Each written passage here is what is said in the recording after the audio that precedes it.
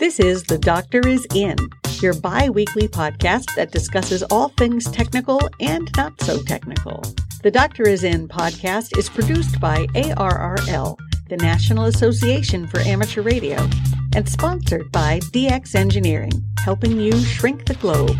See their website at www.dxengineering.com. And now, here's your host, QST editor Steve Ford, WB8IMY, and the doctor himself, Joel Hallis, W1ZR. Hello, I'm Steve Ford, WB8IMY. And I'm Joel Hallis, W1ZR. Joel, we're going to play Mythbusters today. I don't think I've met her, Mythbuster. Prepare yourself for controversy. Now, I want to talk about, Joel, the legendary, I'm putting that in quotes, G5RV antenna, designed by Lou Varney so many years ago. And as you know, in the ham community, it really does have a legendary status. People will say, oh, the G5RV, if you get that, you just put this wire in your yard and you can work the world and work all these bands and have a low SWR and so on. But Joel, what is the truth? What is the truth of the G5RV? The truth is it works great for some people and not so great for others. And that's because of a number of reasons. Lou Varney described this in 1946, I guess, and it didn't get published until 1958. But keep in mind, in 1946, there were only 4 HF amateur bands, 80, 40, 20, and 10 meters. And so if he's talking multi-band antennas in 1946, those are the bands he's talking about. Yes. There are no other ham band. So that's one thing to keep in the back of your mind as we discuss this. But the G5RV is just a 102-foot center-fed dipole, not particularly resonant on any band. In fact, actually, it is almost resonant on 30 meters, the one band it doesn't work on at all for other reasons. But like any center-fed dipole, it will radiate any energy you get to it. And that's the key to why it may work for some and not for others, because the transmission line in between is the key. Now, Varney's antenna used a half-wave matching section, which, of course, a half-wave transmission line repeats the impedance at the other end. So on 20 meters, the impedance was, let's say let's start back up a little bit. The antenna, 102-foot antenna is about 3/2 of a wavelength on 20 meters. And as such, it has an impedance of about 125 ohms. And it's resonant. It can be resonant on that band. And if you repeat that impedance at the bottom of that 32-foot matching section, whatever you used, of open wire line, you get the same 125 ohm impedance on 20 meters. And that was open wire line. Was that 450 ohm or 600 ohm or? It was in between. Okay. I think it was specified as 565 ohms or something. I don't know. All right. But again, on 20 meters, it doesn't really matter. It'll repeat the impedance no matter what the transmission line characteristic impedance is on that band, but it will have a different effect on every other band. Keep in mind, in 1946, people weren't using coax yet. That's true. They were using, and he used 72 ohm parallel transmission line, twin lead, 72 ohm twin lead, which used to be available. I used to have some. From that point down to the link-coupled transmitter that he was using when he needed just adjust the loading by moving the link in and out. And in those days, nobody measured standing wave ratio or even talked about it because it was very difficult to measure in balanced transmission line. That's true. And with most balanced transmission line, 72 ohm twin lead being an exception, the losses weren't that great anyway, so nobody really cared too much. If you could get the power into it by adjusting your transmitter, you were done. That was it. Signal went out, and it worked fine. And you didn't care what the SWR exactly. was, really. And you didn't even know what it meant. And that was true of most people, or many hams in those days. So fast forward to current situation. Well, everybody knows what standing wave ratio is, and everybody knows it has to be just 1-to-1 to work well. Right? They're totally obsessed with it, in absolutely fact. Right. This is perhaps another discussion. But we've talked about this, but we should talk about it again sometime. We could just keep talking about it like a lot of people, like 75 meters. Just talk about it over and over till people understand it, which may take a long time. But you may want to cut that out. Oh, no, I'm leaving that in. So we use coax feed instead of the 75 ohm line, and hopefully you put a common mode choke in between so the signal stays on the transmission line rather than going around it on the outside. What happens there is it will not be a good match to your 50-ohm transmission line on not even the 4 bands that were bands back then, but now we have 9 HF bands, depending on how you count 60-meter channels and so forth. And to hope that this antenna will magically provide a good match on all those bands is kind of wishful thinking. I think it just can't do it. And the other thing about the G5RV that I've used them and I've had good luck with them, but you have to understand what they do and what it takes to make them work well. There are only 2 possible adjustments to a G5RV: the length of the flat top wire and the length of the transmission line matching section of open wire line or perhaps window line. And that gives you 2 adjustments for 9 bands. Oh. There's no way you can make that all come out even. A, and B, it's never been obvious to me which way you want to adjust things. Like in a dipole, you want to go on a lower frequency, you make it longer. Well, that's not exactly obvious on a G5RV, which way you want to go with which of those 2 things to make a particular change. Sometimes it is. But anyway, so it'll work. It'll have a reasonable SWR on some amateur bands. With the exception of some specialized antennas that we've discussed in a few Doctors In columns in the magazine, very few antennas will operate well over all of 80 meters with a low standing wave ratio. Like the typical half-wave dipole, if it's designed for the center of the band, will have a 5-to-1 SWR at the edges. So you certainly can't expect a G5RV, which is even shorter than a regular one, to somehow come out even on that and work across the band. So you can make it work on some frequency on 80 meters and typically on some on 40. And in my experience, you'll find it work on maybe on 20. And beyond that, you're lucky if you get anything close to a match. How do the manufacturers deal with that? Oh, easy. They provide, the one I bought had 100 feet of RG8X. Now, as you probably know, having a lossy piece of transmission line tends to reduce the apparent SWR. Yes. So even though you may have a high SWR at the antenna, and as a result, losses in the transmission line, at the bottom of the transmission line, it'll look pretty good. Yeah. So the longer the transmission line, the better the SWR looks. And oh, by the way, the longer the lossy transmission line, the less signal gets to the antenna and gets radiated. So that's awfully deceptive. Yeah, you see your SWR looks great, and you can hear people, especially on the lower frequency bands, because they tend to be atmospheric noise limited, and the atmospheric noise and signal goes down together with the loss. So you can hear everybody great, but they can't hear you.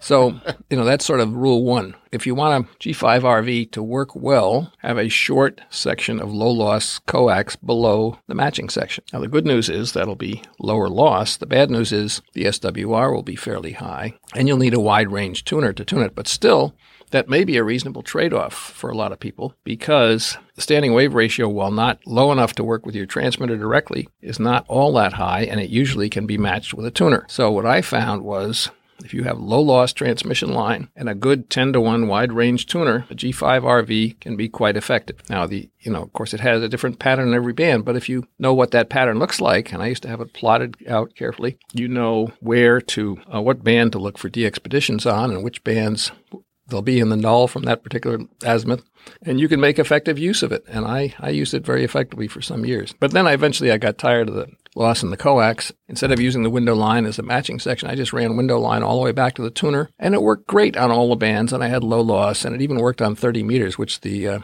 original G5RV won't. So you can make the antenna work well. And in fact, Varney suggested using window line back to the tuner and using the tuner to make it work well on all bands. Earlier than that, I read something he wrote. It said, well, if you want to match it on other bands, just raise and lower the antenna to the point where it matches your transmitter well, which changes the impedance, of course. Well, that's possible, but it's not necessarily easy to do from your operating position usually. So, he recognized that there were limitations there as well. So there's nothing magical or really all that special about the G5RV. Is that what you're saying? That's true. I mean, it is a center-fed dipole that's not particularly resonant except on 30 meters. Well, in my case, I have a 102-foot wire dipole antenna. I'm feeding it with 450-ohm windowed line, and that goes down to my remote antenna tuner, and then, of course, coaxial cable on into my station. Technically, that is not a G5RV, but it works well for me. Well, the antenna itself, the radiating portion, is a G5RV length, and that works very well. And here's one of the things, we talk about a center-fed ZEP, which is typically, for example, in my case, I have a half-wave 80-meter dipole fed with window line that I use on all bands, and it works quite well. But the problem with that is it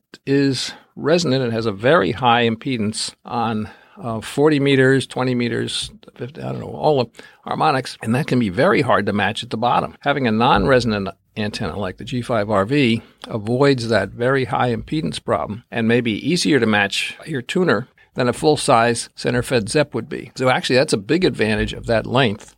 And it has a reasonable pattern, and it is what it is. But I found it actually very useful in that mode. Yes. Let's hear from DX Engineering, Joel, and we shall return.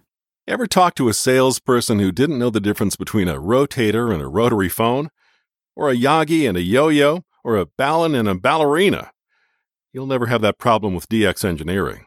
When you call us, you'll talk directly with knowledgeable amateur radio experts, people who speak your language. When you contact DX Engineering, you're dealing with operators who are as passionate about the hobby as you are. This means better service, expert technical advice, and a commitment to your complete satisfaction, even long after your purchase has been made. Whether you're newly licensed or a long-time operator, you'll always find a friendly ham who understands exactly what you need on the other end of the line. Plus, you'll find a huge selection of amateur radio equipment, get the fastest shipping in the ham universe, and shipping is free on most orders over $99. Let's talk about your station. Visit us at dxengineering.com. That's dxengineering.com. And we're back, Joel, and I have a kind of a lengthy question from Ken, N2DF, and he's asking, I have a magnetic mount antenna that was originally designed to extend the range of a cell phone. I replaced the original whip with one 19 inches long that allows me to use the antenna on 2 meters.